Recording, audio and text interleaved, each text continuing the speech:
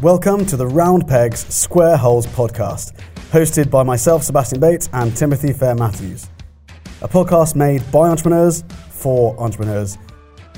We're launching our podcast with a series of raw but real interviews with some of the world's leading business mentors, industry experts, and entrepreneurs with incredible stories.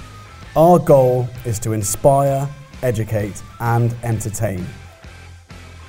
So, if it's your first time joining us, make sure you go back to episode 1 and don't miss a thing as you listen to incredible insights from our speakers. This is the Round Pegs, Square Holes podcast.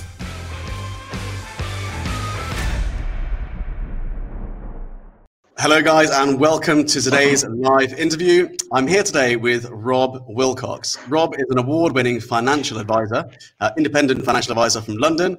He's actually voted top 1% of all independent wealth managers working in the UK. And he's frequently featured in The Telegraph and The Times. Today I'm with Rob for an interesting discussion where we're going to be talking about how many of us are actually prepared financially for the next 30 to 50 years. Rob's going to be throwing out some knowledge bombs, giving us loads of insights on the reality of the situation for many of us, and hopefully giving us some insights into the common mistakes a lot of us are making with our financial planning. Rob, how are you today, mate? Good morning, Seb. I'm very well, thank you, sir. Yeah, those introductions sound quite good when you write them yourself, don't they? Yeah, exactly. I'm getting good at these now. It's like radio here, you know. How are you, mate? Yeah, I'm good. I'm very good. Things are easing up a little bit here in Dubai. People are experiencing a little bit more freedom. What's the situation like in the UK? Yeah, easing up a little bit. Able to get out on the golf course now in a 4-ball, I think. So we're playing golf this weekend. It's almost getting back to normal. The roads are busy. Everybody seems to be out and about. So, right. Yeah. Slowly easing back into the physical world, carefully, bit by bit, hopefully. Yeah, indeed. Yeah, I'm not sure I preferred. I did quite like London in the with less people on the streets and less cars. It was something. Well, obviously, there's a very serious side to lockdown. The flip side of it, there were quite a few positives. I think a slower pace of life, able to think about just a bit more space and time to think about kind of what matters to you, which actually is what we'll be talking about, I'm guessing, a little bit today as well. So, but yeah, slowly getting back to normal. Yeah, 100%. I think it's that period of reflection, isn't it? And I know that's a lot of what you give your clients. You give them clarity, but also give them that moment where they can kind of pause, look at the future, look at what they actually want out of life, and then ultimately helping them achieve that, right? That's actually spot on, mate. Yeah, I mean, one of the analogies I describe a financial life. People call me a financial advisor, but really I'm a financial coach or consultant. One of the analogies I use is if you think about your life as a big jigsaw puzzle, there's thousands and thousands of pieces which you could call your days. And a lot of the time we're, in the detail, head down and just, on autopilot. How often do you actually take a step back and really look at the big picture and think, actually, is my jigsaw puzzle, is my jigsaw puzzle, is the big picture looking how I want it to look? Take yourself back a little bit to maybe childhood or earlier adult life. Are you actually fulfilling the goals that you thought and you always wanted to? So yeah, time to reflect. And this is also a time to kind of refresh those goals and those values. And maybe you've had time to, in lockdown, as a lot of people think have, to kind of refresh and renew those goals. And just maybe post lockdown, one of the challenges I've been speaking to a few clients about is, do they actually ever want to be that busy again? Getting a tube into Canary Wharf, and the answer to the question is no, they don't. So we touched on lockdown and whatnot, giving opportunities, and I think it gives an opportunity to refresh your purpose and your sense of kind of what matters most to you. Yeah, definitely. I mean, it's just been a huge shake-up of normal life, hasn't it? And in the UK, a very different situation to Dubai, but in the UK with the furlough system, with the government support, a lot of people who are getting the same salary but not working at all, they're almost experiencing what financial freedom actually is, right? not doing the daily, full-time work, but getting the same income and covering their living expenses from that, which should potentially free up time so they can go and explore things they're really passionate about. No, spot on. I agree, mate. Yeah, it's an opportunity. In all crisis, there's always opportunity, isn't it? We know that as business owners. So it's no different here. Yeah, definitely. So Rob, tell me a little bit about the sort of common mistakes people make, because one of the things I often think about whenever you and I chat is there is so much to think about, which I'm out there busy doing stuff, keeping busy with businesses and family life, and you don't really realize how the smallest change that you make now can impact the next 40 years. And I don't just mean from an investment point of view, but I mean from a protection point of view, security point of view, all these different things that come into what it is you actually do with your clients. So it'd be great to kind of, I know we won't be able to go into everything like a half-day event, but it would be good to to get the kind of rough idea of the typical problems or mistakes people make. Yeah, okay, Seb, no probs. I think the first thing to say there is a lot to financial planning. And I think the reason people get overwhelmed, and in some ways, believe me, building a complex financial plan for a client can at times feel like it's overwhelming the advisor, let alone the client, because there are so many different aspects to a financial plan. So, but to try and simplify it for you, there's really 4 key pillars or 5 key pillars. If you add in the life planning element, you've got your purpose, which is your life planning. You've got the plan itself. You've got products, and you need a set of investment principles, and then you need to review progress. Now, within the product side, there are 4 pillars within products. You've got your tax, you've got your investing, you've got risk management, which is early mortality or illness or accidents or sickness, and you've got estate planning. So to summarize all of that, you've got a big picture kind of financial life plan everybody's got in their head, what they want to do, what they want to buy, when they want to retire. But there are many different products, services, and risks within the actual product side of what we do. So it's no wonder, I think, that it can seem a little bit overwhelming. To try and simplify that, though, even further, if you think about the best financial plan in the world, it's probably a simple one. And a simple financial plan is that you spend less than you earn, you save the difference, okay? You invest in global equities, and you set and forget. You get on with living your life. So it can be quite simple if you just take a helicopter view. But people do get mired in detail. So to answer the question on common mistakes, I think we've again always trying to simplify things with people so that they can actually move forward as opposed to get a little bit lost. What we do really, if you boil it down to it, Seb, we help people retire and never run out of money, basically. Yeah. Whilst living, ideally, a lifestyle that they want without compromise. That's what we do is retirement planning. Now, what does retirement even mean? Like today, I mean, to you, why are you 30, mate? What does retirement mean to you? Like, yeah, it's fair. I think I'd be really bad at being retired. I think I'd probably end up finding something to fill all my time with. Yeah. or I just do my wife's head in. I think she gets sick of me after the first couple of days, right? I can't imagine my dad retired, so let alone me. This is it, mate. It's like a very kind of successful business owner said to me, I did a talk once on, what was it on? I think it was a VC firm, and they were talking about how to sell your business. And I did a talk about what to do with the money after you sell. And the 3 problems to keep that conversation going that we see is people either retire with no plan at all, a bad plan, or a wrong plan. I'll give examples of them in a second. Yeah, but this chap comes up to me after, and he goes, I did have a plan, Rob. And it was this. It was to basically sell the business, put 33% into stocks. So no, it wasn't actually 33% into real estate. He was going to leave 33% in cash as a buffer, and he was going to put 33% into small companies. So I said, okay, that's a good investment plan if you like, if that's what you want to do.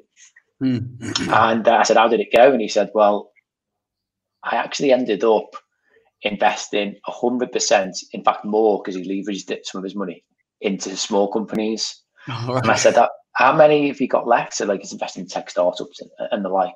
And he said, I've got 5 left out of 50. And but the funny thing, well, it's not funny. It's not funny that he was still laughing. And I was told by the person who organised the event that he's still, quite a well-off person. So you don't need to feel sorry for this chap. But the point was, I said, what went wrong? And he said, I ended up being my wife's, what did he put it? He said, I ended up being my wife's housekeeper, but like second in command. Because she runs the house. She had run the house for 40 years. Right. He didn't know what the hell to do with himself. He was a successful entrepreneur who had had businesses his whole life, and then just 65. Became a nuisance at home, basically. Yeah, and so he had to find ways to distract himself effectively, and he went back to what he thought he knew, which was business. But he ended up investing in a load of businesses that really weren't anything to do with his skill set. So in terms of the common mistakes, a bad plan would be, let's say, for example, that chap there who's investing into the wrong pure speculation.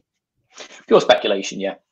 But a more common bad plan, which I see a lot of, is somebody who's overpaying for equity investments. Yeah. So we're talking about mutual funds, active management, so-called passive investment management.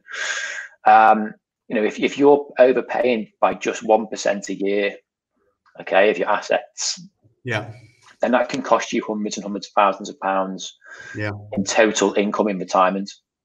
So the average kind of actively managed portfolio, for example, costs anywhere from 2 to 3% a year. Yeah.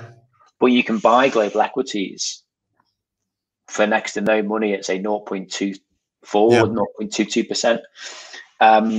So an index fund through something like Vanguard or HL or something along those lines? Yeah, God forbid, not HL. But through Vanguard, who are an amazing company, then yeah. So our total cost. What's wrong with HL? You're not allowed to say. I've got HL watching. They're in the group. Hog fans down. No, I'm joking. They're not really. If they're in the group, we're coming for you. Look, our value proposition is much more than kind of investment management. If you're 100% in control of your emotions, and you're not going to be distracted by, let's say, the HL top 50 fund list, or let's say a less trustworthy kind of financial advisor in Dubai who's trying to flog you a product all the time. If you're 100% in control and on it, then you can manage your own money. No problem, for next to no cost these days. You can buy the whole world for almost nothing, which is ridiculous if you think about it. I always tell people, if you buy the whole listed world, so Apple, Facebook, all the way down to small listed companies, you'll have, every morning that you wake up, you'll have about 43,000 CEOs go to work for you. Yeah, I love the concept of this, because it's very much, if you look at, we had Jason Grayson on the other day, speaking about investing in something which is constantly decaying, like property, as opposed to something which is constantly growing, like business or stock shares. Yeah, what I talk to people about is how do you optimize basically your time, your money, your energy, and your talent. Yeah. The biggest asset everybody has is their human capital, which is the time, the energy, and the talent. Like the stock market ain't going to make you rich. It's not. It can keep you rich, and it can get you rich. Correct that with a caveat slightly. It can get you rich slowly. Yeah. But it ain't going to make you rich like in a year or two. But for very, very, very, very few people, that's possible, because all you need to do is focus on the time, the energy, and the talent, and optimize that. And if you invest sensibly and smartly and give it time, like, for example, an index fund which buys the whole listed world, I just think it's a great kind of concept to have in your mind, that you can buy effectively every single great company in the world for about 0.2% of what it cost you to invest, and have 40,000 odd of the best, inherently the best business people in the world. Yeah. By virtue of getting to that level of corporate success. Imagine the quality of these people. The board level they operate at, go to work for you. You're basically collecting the best team and putting them to work, right? Yeah. I mean, what does it cost you to hire your, like, don't tell me any figures, but what's it cost to run a small business, like a small business of 12, 13 people?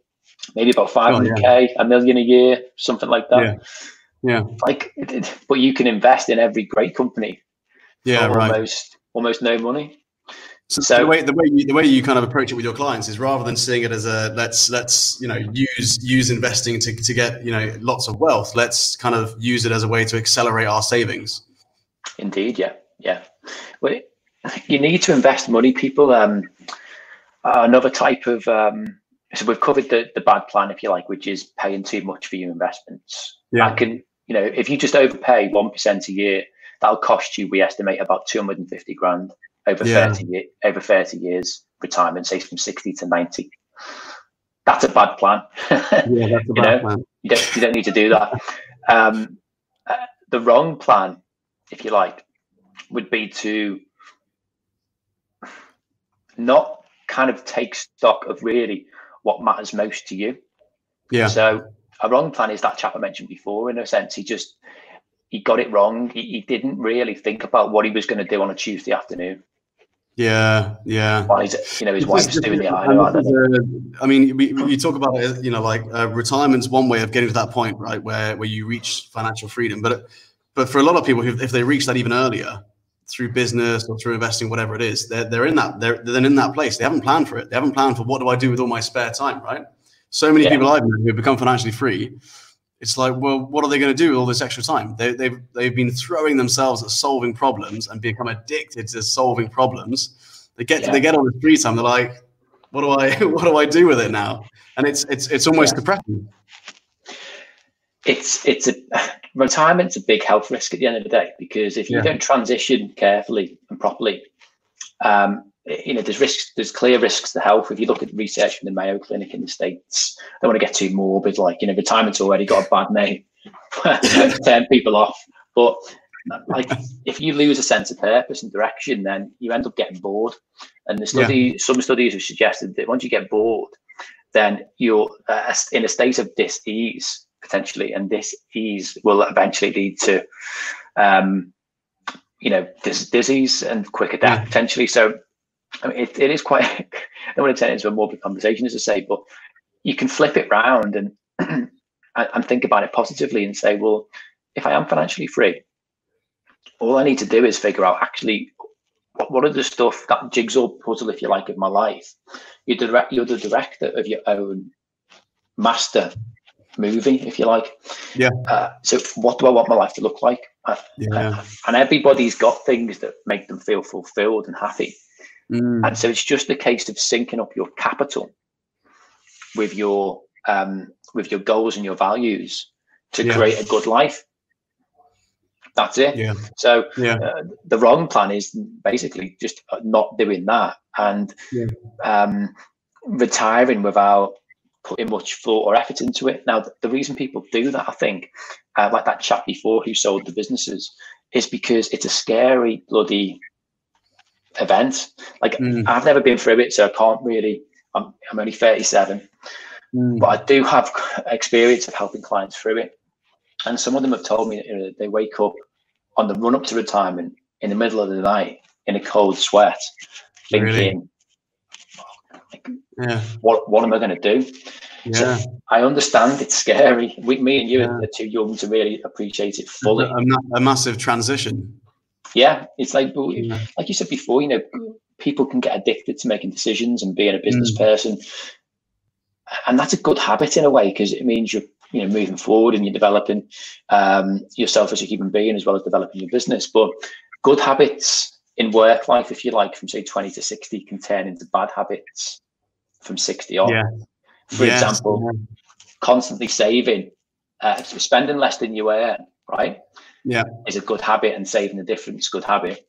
Yeah. But then in retirement, that 40-year good habit, the habit of a lifetime, you could say. Yeah. Could turn into a bad habit if you are never spending your money because if you live frugally and you die a very rich person without having much fun, right? I mean, yeah. And that happens. You know what I mean? It's like it's good. You know, it's trying to get people to understand how much money is enough for them is what I do basically. What's the number? Yeah. And then encouraging them to go in. And at times inspiring them to come up with new ideas to go and live the life that matters most to them. So this is when you spoke about finding your number. I think I might be jumping the gun a little bit because I know that's part of your process. It'd be great to dive into your process, if that's okay, because I think that would be really valuable. Yeah, cool. Okay. Well, the first part of the process is life planning. And life planning is quite simply me sitting down with my client and just asking them what's important to you, Seb. Like why have you come in? Is there anything urgent? And then shutting up and listening. You know, why are you actually here? Because coming in to see me is probably a bit like taking a trip to the dentist. Some people. If we're honest, you hate it or you love it. Actually, do you love it? Do many people love the dentist? I don't know. I don't love it. No, I definitely don't love it. I'm not bad as some people. But, yeah. Do you love it? I like our chats. You're not as bad as a dentist. You once said to me, I make financial planning fun. I've always remembered that. You make financial planning fun. Yeah, you can put that as your slogan, really. But that's what it should be. You're talking about using your money to give you money's just a tool to give you a great life. So why shouldn't financial planning be fun? Yeah. So you come in, we sit down, we have a conversation about you. What might be good actually is if I were to ask you a couple of questions, how I would normally do that. You don't have to answer them, but these are the type of questions that your listeners could ask themselves. Yeah, sure. So if you're watching, definitely. I mean, you do like a sort of reality coaching session, guys. If you're watching at home, grab a pen and paper, and this might be a really healthy exercise. Actually, if you haven't done anything like this before, go for it, Rob. Okay, so once we've got kind of the immediate need out of the way, if you like, I would just sit down and say, look, the point of what we do is trying to sync up your capital with your values. And really what matters most to you, Seb. So the first question I've got for you is, let's say you go outside after this meeting today, you put your card in the ATM and you see on the screen that you've got more money than you're probably ever going to need. Okay. So we're not talking like Jeff Bezos, 100 billion, but you're completely like sweet. You're like, okay, great. That this might be from a business sale, or it might just be from inheritance, whatever. You're never going to have to worry about money again, is the point. Yeah. So just ask yourself, what would you do? Where would you go? Yeah. What would you change? Now,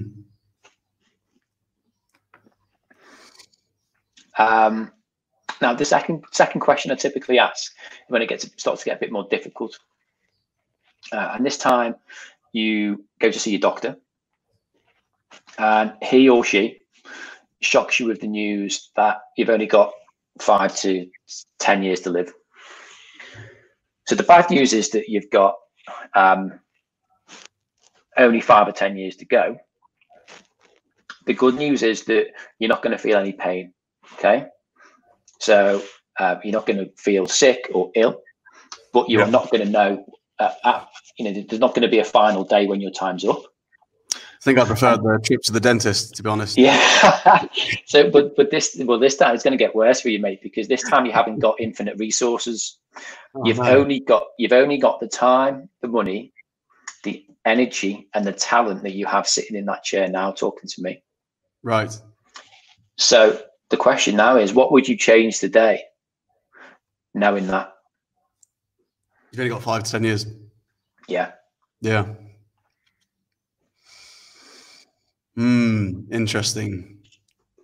What we're trying to do is get to the heart again of what matters most to you, right? Now, like the title of this talk, right? Put purpose to your money. Yeah, indeed. Now, the third question is where it gets really tough. And this time you go to your doctor and he or she tells you you've got only 24 hours left to live. Now, this isn't a question of, go and speak to family or jump on a plane or do what you need to do in the next 24 hours. You can sort that out later. This is a question of, as you look up, as you kind of face your own very, very real mortality, ask yourself, who did I not get to be? Who did I not get to be? Yeah, what did I not get to do? Where did I not get to go? And the answers to these questions really start to boil down for you who you really want to be. Yeah. What do you really want to achieve in your life? Taking that big picture kind of helicopter view of your life puzzle. Yeah. It's a chance to just make sure that you're either on track and you're happier that you're on track because you've got more confidence and clarity. And if you're off track, it's an opportunity to make some changes. Yeah. Really, really interesting. These, I remember doing this exercise with you a while ago. I think it was about a year and a bit ago. And I did it with my wife. She did the same thing. And it was so interesting to see how our answers were quite different, because you have so many open conversations and chats, and you think I could totally guess that answer. I know what she would say, and she would do the same thing, right? But until you kind of stop and think and go through it in this way, it really gives you insights, powerful insights, which can cause a change. It can be a catalyst for a change in your life, right? Yeah. I think some people might be thinking like this guy's like a hippie financial advisor. I was once called what's it called? One dude called financial life coaching. Yeah, well, that's what it is. It's financial life coaching. Yeah. The product advice is like draw and at retirement. Do I go draw down? Do I take an annuity? Do I take whole of life insurance out to pay inheritance tax, or do I just let the kids? All that stuff. The product advice becomes easy if you've got what matters most to the client. Totally. If you build a plan around it. It's the same with business, right? If you know what your values are and what your purpose is and what you actually want to achieve, the actual delivery on what service or product you actually sell becomes so clear, it becomes so easy. People get hung up on the product or the service. They don't think about the value and the purpose before they dive into it. Do you know what I mean? So it's such a useful exercise. 100%, mate. And I speak from experience because I went on this course about 6-7 years ago, and it was this listening course from the Kinder Institute. And I went thinking I'm going to get better at my job, going to be a better listener, get clients to talk to me. But then over a course of 5 days, we were asked these type of questions, and we role played, did loads more exercises. And I was amazed that I can specifically remember thinking, this is actually what life is itself about, because what you would learn and see and hear is two human beings in the kind of the coach and the client scenario, even though it was in a role play environment with other people watching and learning from each other. You still got with this structure and framework, which is the Evoke framework from George Kinder, you still got to the heart of really, really what matters most to people, to the client. Yeah. And it was amazing to see, because instead of talking about money, we were talking about life, basically. It might sound a bit corny, but trust me, it works. And there's no, once I went through that process, there was no way I could go back to being a traditional financial advisor. Just, unfortunately, how the industry is taught is to sell products, because it came from the bank days, the bank assurance days. Banks create products to flog to their customers, and then they create a sales force, which is what you've still got in Dubai. They create a sales force of advisors, quote unquote, to flog the product. Now, over time, how the industry is developed is through competition and capitalism. there have been, and through the ethics of good people before me, there have been ways to move towards planning. So financial planning over financial advice. And the newest movement, if you like, is towards financial life planning, which is the purpose behind the plan, if you like, before you get to the products. So a very simple explanation of my process is it's purpose, then it's plan, then it's products. Yeah, brilliant. I love that. Really, really interesting.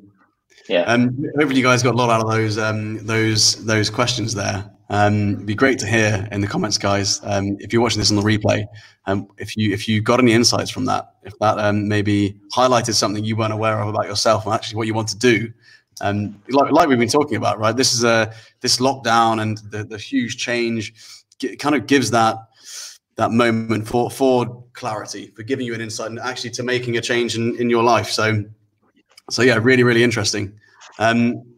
Be great to go into more of the strategy now. Like, we understand exactly what it is we want to do. How does the plan then move forward? Yeah. Okay. Cool. So once you figured out everything that you want to do, you put that on a timeline of your life. We then start to bring in the technical knowledge, which is, for example, quantifying how much each goal is going to cost.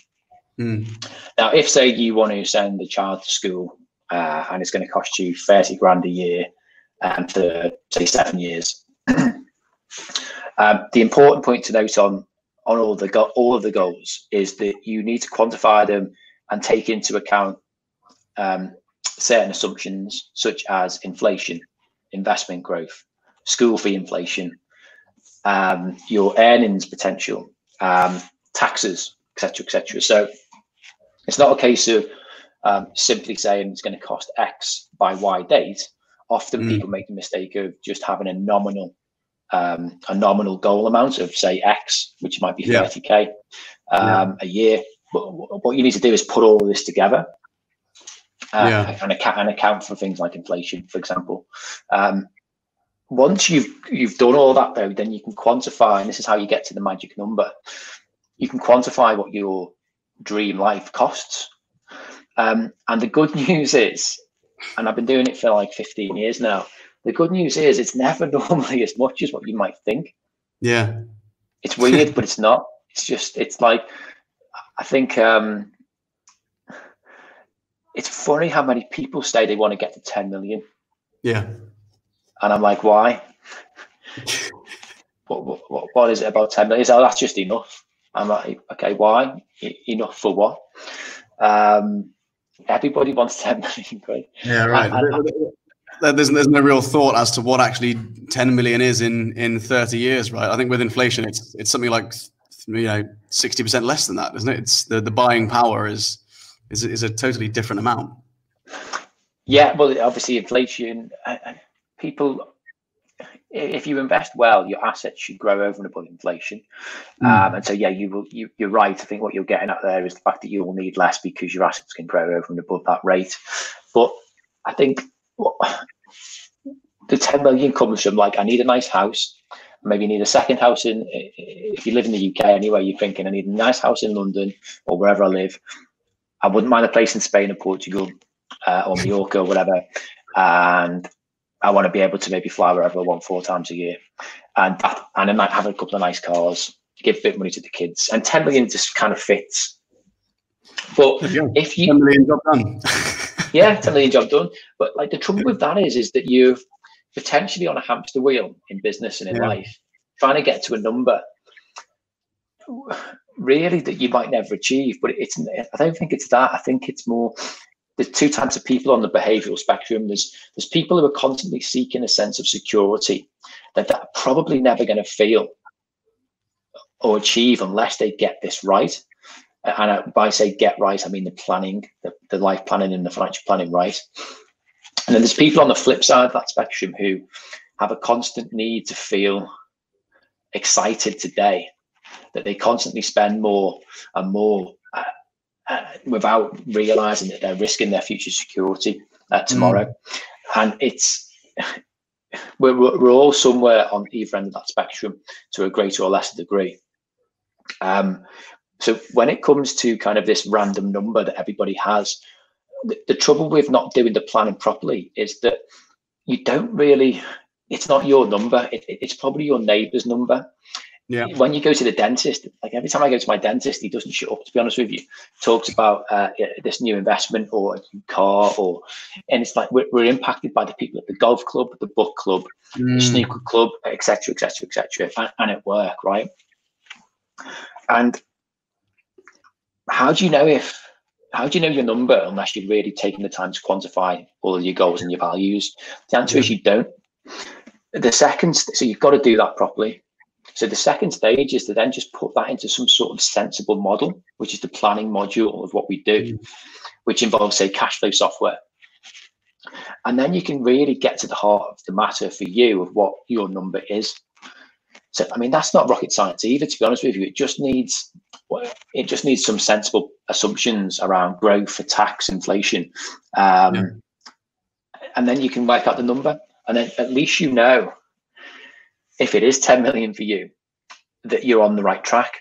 But it might be, like, for example, one business example I work with, one business owner I work with, I always use this as an example because it's a great one, because he was adamant he needed 10 million. And we did all the planning work, the purpose work, quantified the goal.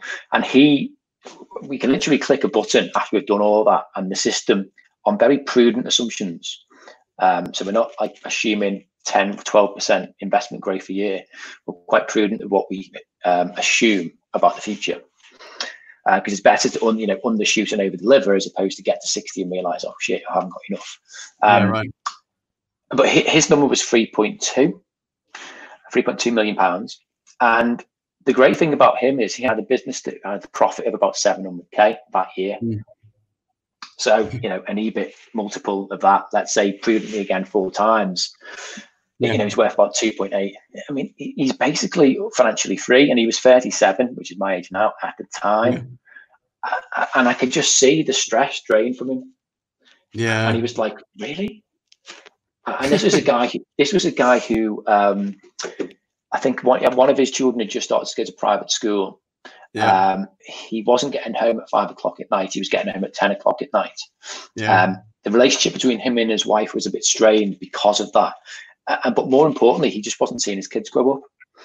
So through proper financial planning or financial life planning, it's not about the money, it's about the people. So definitely. He's now completely less stressed. He's home at 5 o'clock every day. I think he takes the kids to school in the morning. And I have to catch up with this chap, but I would bet my life on the fact that he's probably more profitable in his business because he's working more effectively and efficiently, and he's living a happier life. And I imagine that the kind of impact of having less stress in his life he'll be making better decisions. He'll be, his relationships with his clients will be better, and all that sort of stuff comes into it, right? Massively so, mate. Yeah. So as you can imagine. Can you imagine what that's like for me as the coach or the advisor? That's a pretty cool job to have. Yeah, right. When you can turn around to someone and say, you don't need to work for 20 years, you can work for 3 years, and you've cracked it. Yeah, well, that guy now is actually a coach himself. Funny enough, he's a business coach to other people in his industry who want to get to £1 million pound of profit. So he's actually he sold part of the original business, kept a little bit of it, and now he's a coach because he's doing work that he loves to do, as opposed to constantly working his backside off for a business that he didn't really love. So I mean, I've helped him, which helps. That's the reason I do what I do. I completely fell into this job, but now the reason I do it is to have other people get the life they want. By virtue of that, you get an enormous sense of job satisfaction, which I get quite well paid as well. So I'm able to live the life that I want. So it's a pretty virtuous circle, really. Yeah, absolutely. Yeah. It'd be good to briefly talk about, life insurance, critical illness cover, that sort of stuff. I know it's products. Yes, let's sell some products, Seb. Life planning bollock. Right, guys, that's what we're all here for. So Rob's not going to sell us anything, I promise. I'll put him on mute if he starts doing that. No, I'm not going to sell anything. What fascinates me about this is how there's a lot of expats in our group, a lot of expats who've come here, they've started a business, and eventually they would go back home perhaps, or they see this as home for the next 20 years, and that kind of varies. But a conversation you and I had recently really kind of highlighted how much risk we're at when it comes to not having a protection around your business. I know that's actually separate to life cover and critical illness, but it'd be good to go into that as well. Yeah, it's one of those funny things, protection. I think the industry the life insurance companies put out stats like there's like a £3 trillion protection gap. Which right. Protection gap basically means families haven't got any life cover, for example, and if one person dies in the family, like the main breadwinner, for example, whether that's the father or the mother, that has a massive impact financially on a family. Yeah. Because you take all of that, the value of your time, your energy, and your talent, in a capitalist world equals money for you and your family, right? It equals income. You take your human capital away from that family, there's no income. That's what you need to protect. You need to protect your human capital. But what the industry tells us is there's about £3 trillion. £3 trillion. I mean, the numbers, trillion is just an unfathomable number, really. It means there's a ton of families that are underinsured or just not insured at all. Yeah. So the way to think about this is quite simply, if let's say you've got your purpose set, you've built a financial plan, you've sourced out the investments, you're working hard in a career that you love. I mean, life. We had a friend, one of my best friends from school, passed away recently at 35. Fell down a set of stairs, cracked his head, and he passed away. Unfortunately, like just complete shock. I knew him through my friend. We were playing golf a few weeks prior to that, and he leaves 2 young children, but they are absolutely fine financially speaking. But the reason I tell that story is it's one of those stories when you heard it, you knew straight away something was wrong by the tone of voice of my friend, and you just try to make sense of it because we try and rationalize everything that's going on upstairs, right? But you can't make sense of it. There is no reason to it. It's just life just kind of happens. Life happens, and it's that type of stuff that basically we're trying to protect families against. So the good work that you do, it doesn't all fall to pieces if one of you is not here. So it's a pretty morbid topic again. We're back at the dentist. Back at the dentist. And this is probably this is probably why it's like there's a big protection gap, because let's face it, he wants to think about that stuff for too long. No, not me. So my advice to anybody is just to get it done. I think it's just people just don't understand it, if I'm honest. I don't think people, I mean, certainly for me, I didn't know how much risk I was actually taking by not having certain cover in place or whatever. Yeah. And then when it comes into things like inheritance tax and all that sort of stuff, if you die, you could end up by owning a business, you could end up forcing your family into debt. Yeah. Well, the revenue, the HMRC, even if you live over in the UAE, for a UK born, if you're born in the UK, it's almost certain that you're going to be what's deemed as domiciled in the UK, which means that your worldwide assets are going to be liable to UK inheritance tax, which is 40% effectively on death, over and above some allowances that everybody has. But in essence, if you are a married couple, anything over 650 grand that you have on your balance sheet, your family balance sheet, is taxed at 40%. Wow.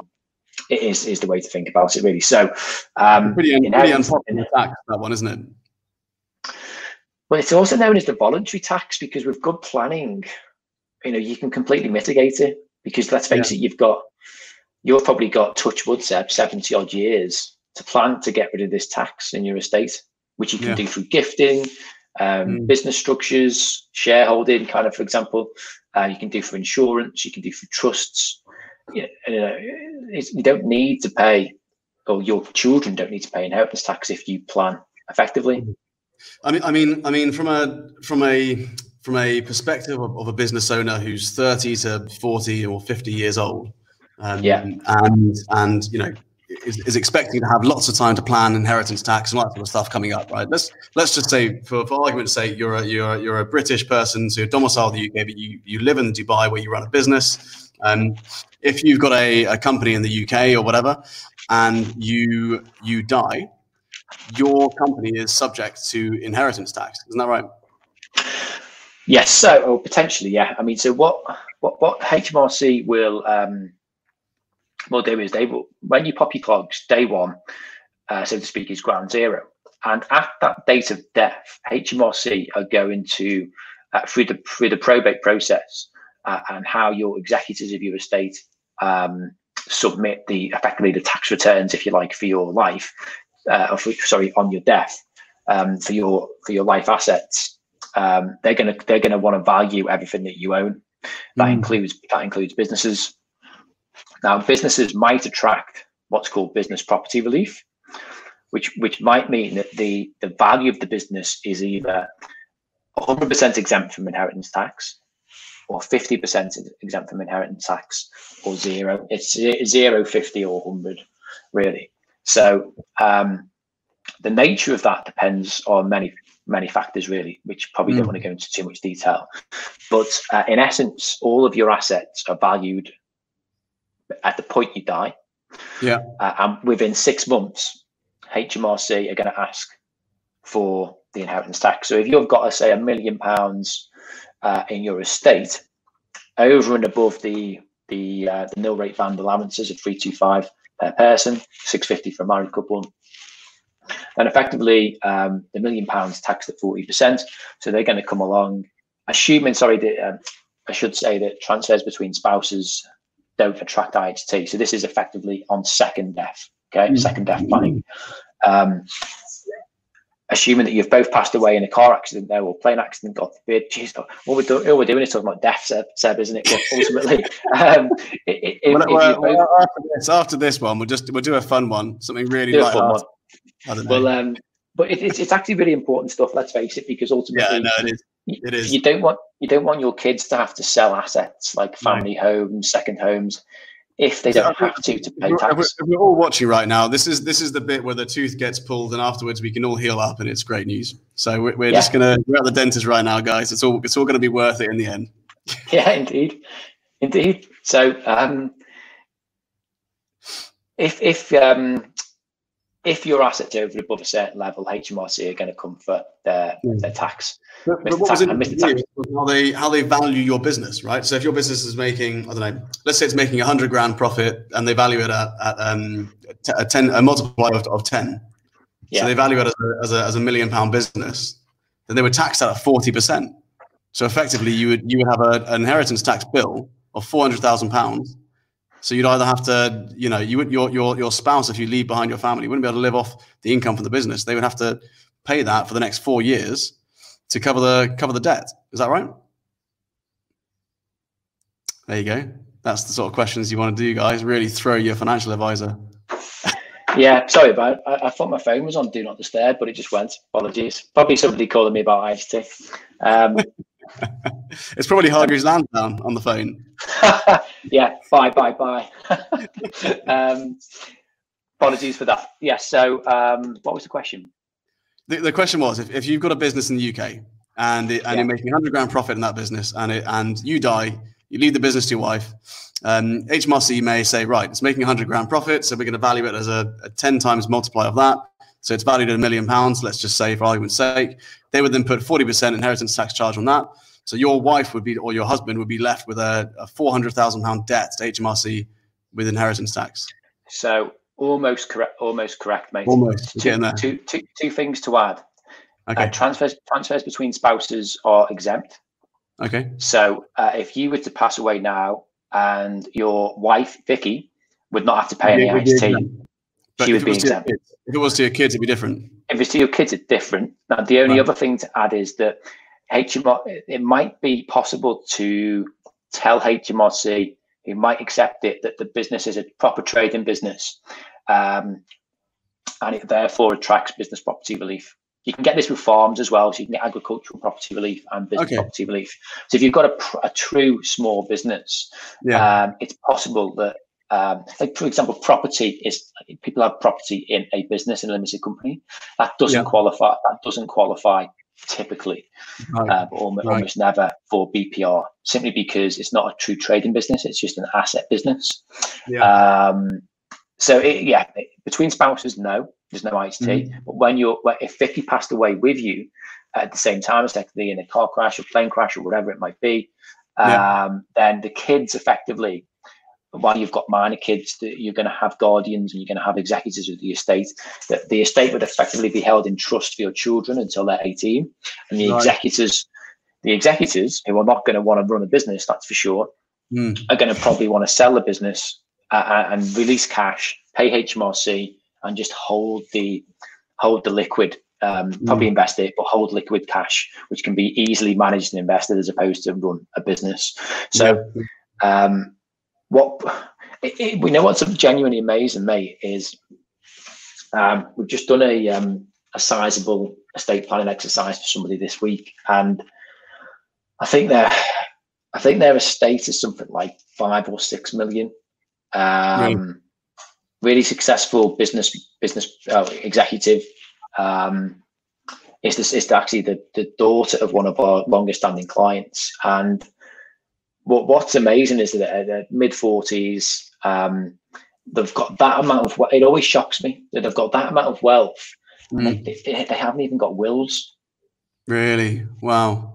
And it's mad if you think about it. It's like, how have you not even got a will, like even a basic will? And it's just one of those things that I think gets pushed to the back of the drawer, or pushed into a cabinet, and I'll do that later, or I'll do that next year. And it's staggering, really, because if they, I mean, just on that, if they didn't have a will and he passed away, then the estate would pass by the laws of intestacy, which basically only gives his wife the first 250 grand of assets, and a life interest in half the remainder. Now that gives the kids the other half life interest in the remainder, but there's no protection for the children because there's no trust, for example, set up that means that at 18 the kids can't get their hands on 3 million quid or whatever it is by the time they're 18, which is really, really, really poor planning.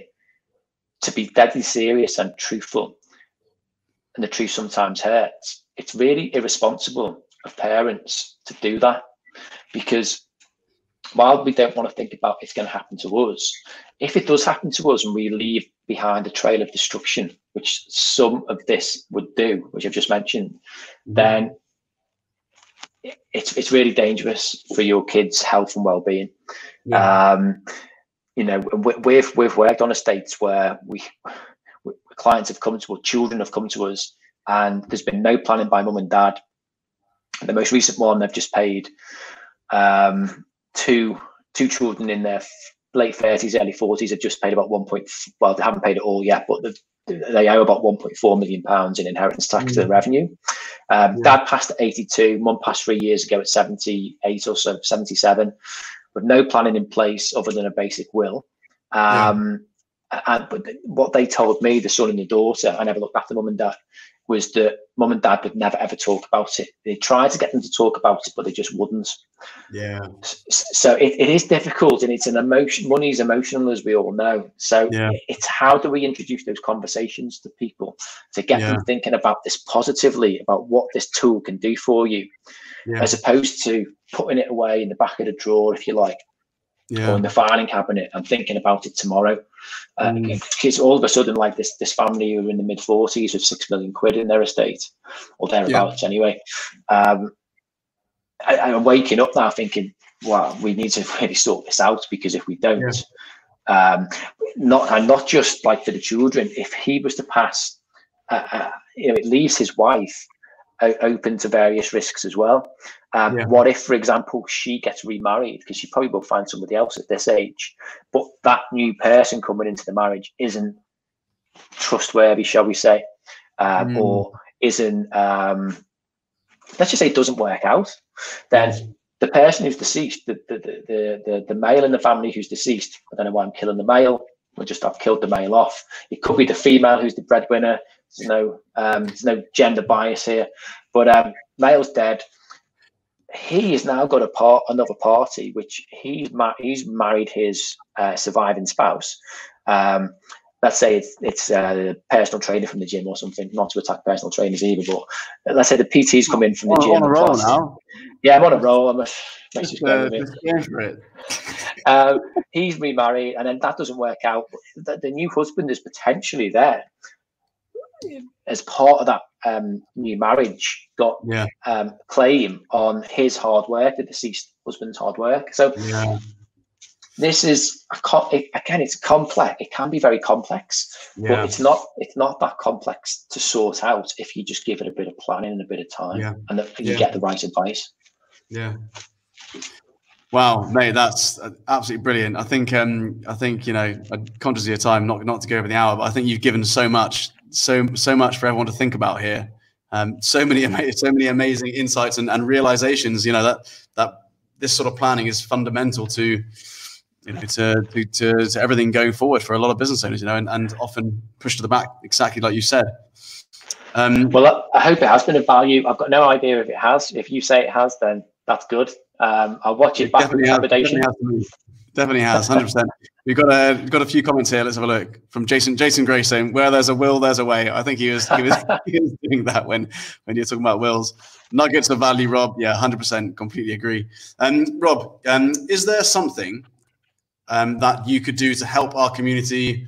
I don't know if you do a webinar or some sort of special offer to kind of give people who want to get a bit more advice, a bit of a helping hand. Yeah, so I had this idea before the call, actually, and it's something I've wanted to do for a while. I do strategy sessions with couples one-to-one. So like your mum and dad, for example, I would do a retirement strategy session with them. What I want to do is I want to do that in a group environment. And the reason I want to do that in a group environment is, from a selfish point of view, I am potentially selling one-to-many. But that's not the main reason. The main reason I want to do that is because I think the group environment, when we're talking about purpose and life planning and goals and values and just think about retirement for a second and how scary it is. Remember when I said that chap waking up in the middle of the night in a cold sweat thinking, what am I going to do? What am I going to do? Yeah. If we can create a community and do that as a group, I think it will be. I think get my THs right. It could be really powerful. Yeah. So there's a retirement strategy coaching session I'm going to put on. I want it. While I say group, I want it to be quite intimate. So you keep a kind of level of privacy and intimacy and trust. So my proposition is this: if you want a retirement coaching strategy session, we'll do it up for say 5 couples, so 10 people. If you're single, that's cool. We can still include you. You don't have to be married. But if you are in a married couple or unmarried couple, it's best to do this together, as you mentioned, Seb, with understanding your partner's goals and values can often be different than what you think it is. And it's really important that you do understand your partner and what they really want, because the key to obviously a successful marriage or successful partnership is that you both respect and understand and communicate what matters most to you as an individuals, and then that creates a pretty powerful couple. So if anybody would like to be involved in that first retirement coaching strategy session, then I don't know how we do it, mate, but the first, say, 5 or 6 couples. Yeah, what I'll do is I'll just write a comment on the group and explain a little bit more about it, and then whoever responds first writes "I'm in," then Rob will contact you guys. Rob, I'll get you in the group as well, mate, so you can speak with everyone. How much would you normally charge for one of those 1 hour strategy sessions? Our initial strategy session is $499. So about 500 quid. So basically, Rob's offering our members like $2,500 worth of value there. So really, really amazing. What a great way to end the call. Really, really appreciate it, mate. I think that's going to help a lot of people. You certainly added a lot of clarity and support to my planning. So yeah, really appreciate it. What's the best way for everyone to get in touch if they've got any more questions? Thanks, Seb. It was really enjoyable. As I said, I think it's the first one. I think I've done something with Jason. I've recorded a few of my own podcasts, but I must say it's quite nerve-wracking, isn't it? And getting your thoughts out is it's easy to get muddled. So I hope it was clear, and I hope it was of value. Yeah, 100%, super clear. But if people want to get in touch with me, then I'll just give you my email address, which you can share with the group if you want, or give you my Twitter handle. Let me know. Well, this is going to be on a podcast as well, so let me know if you want to say the email address. Then you might get people will find you that cool. way. Okay, well, if you want to find out more, go to worldwideweb.wilcocksandwilcox.co.uk, and that's WILCOCKSAND. Wilcox again. .co.uk. I spend half my life phonetically naming my my email address, which is robert@said URL. Just have a look at the website. Drop me an email. In fact, the best email is actually the info@Wilcox and Wilcox, because somebody will pick that up, and we can start a conversation that way. Cool, amazing. Thank you so much for coming on, mate. And pleasure. Have a good week. Yeah, all the best, Seb. Cheers, bud. We really hope you enjoyed this episode. If you want to be the first to get access to our live interviews, then head over to f10x.com to apply to be a part of our online community.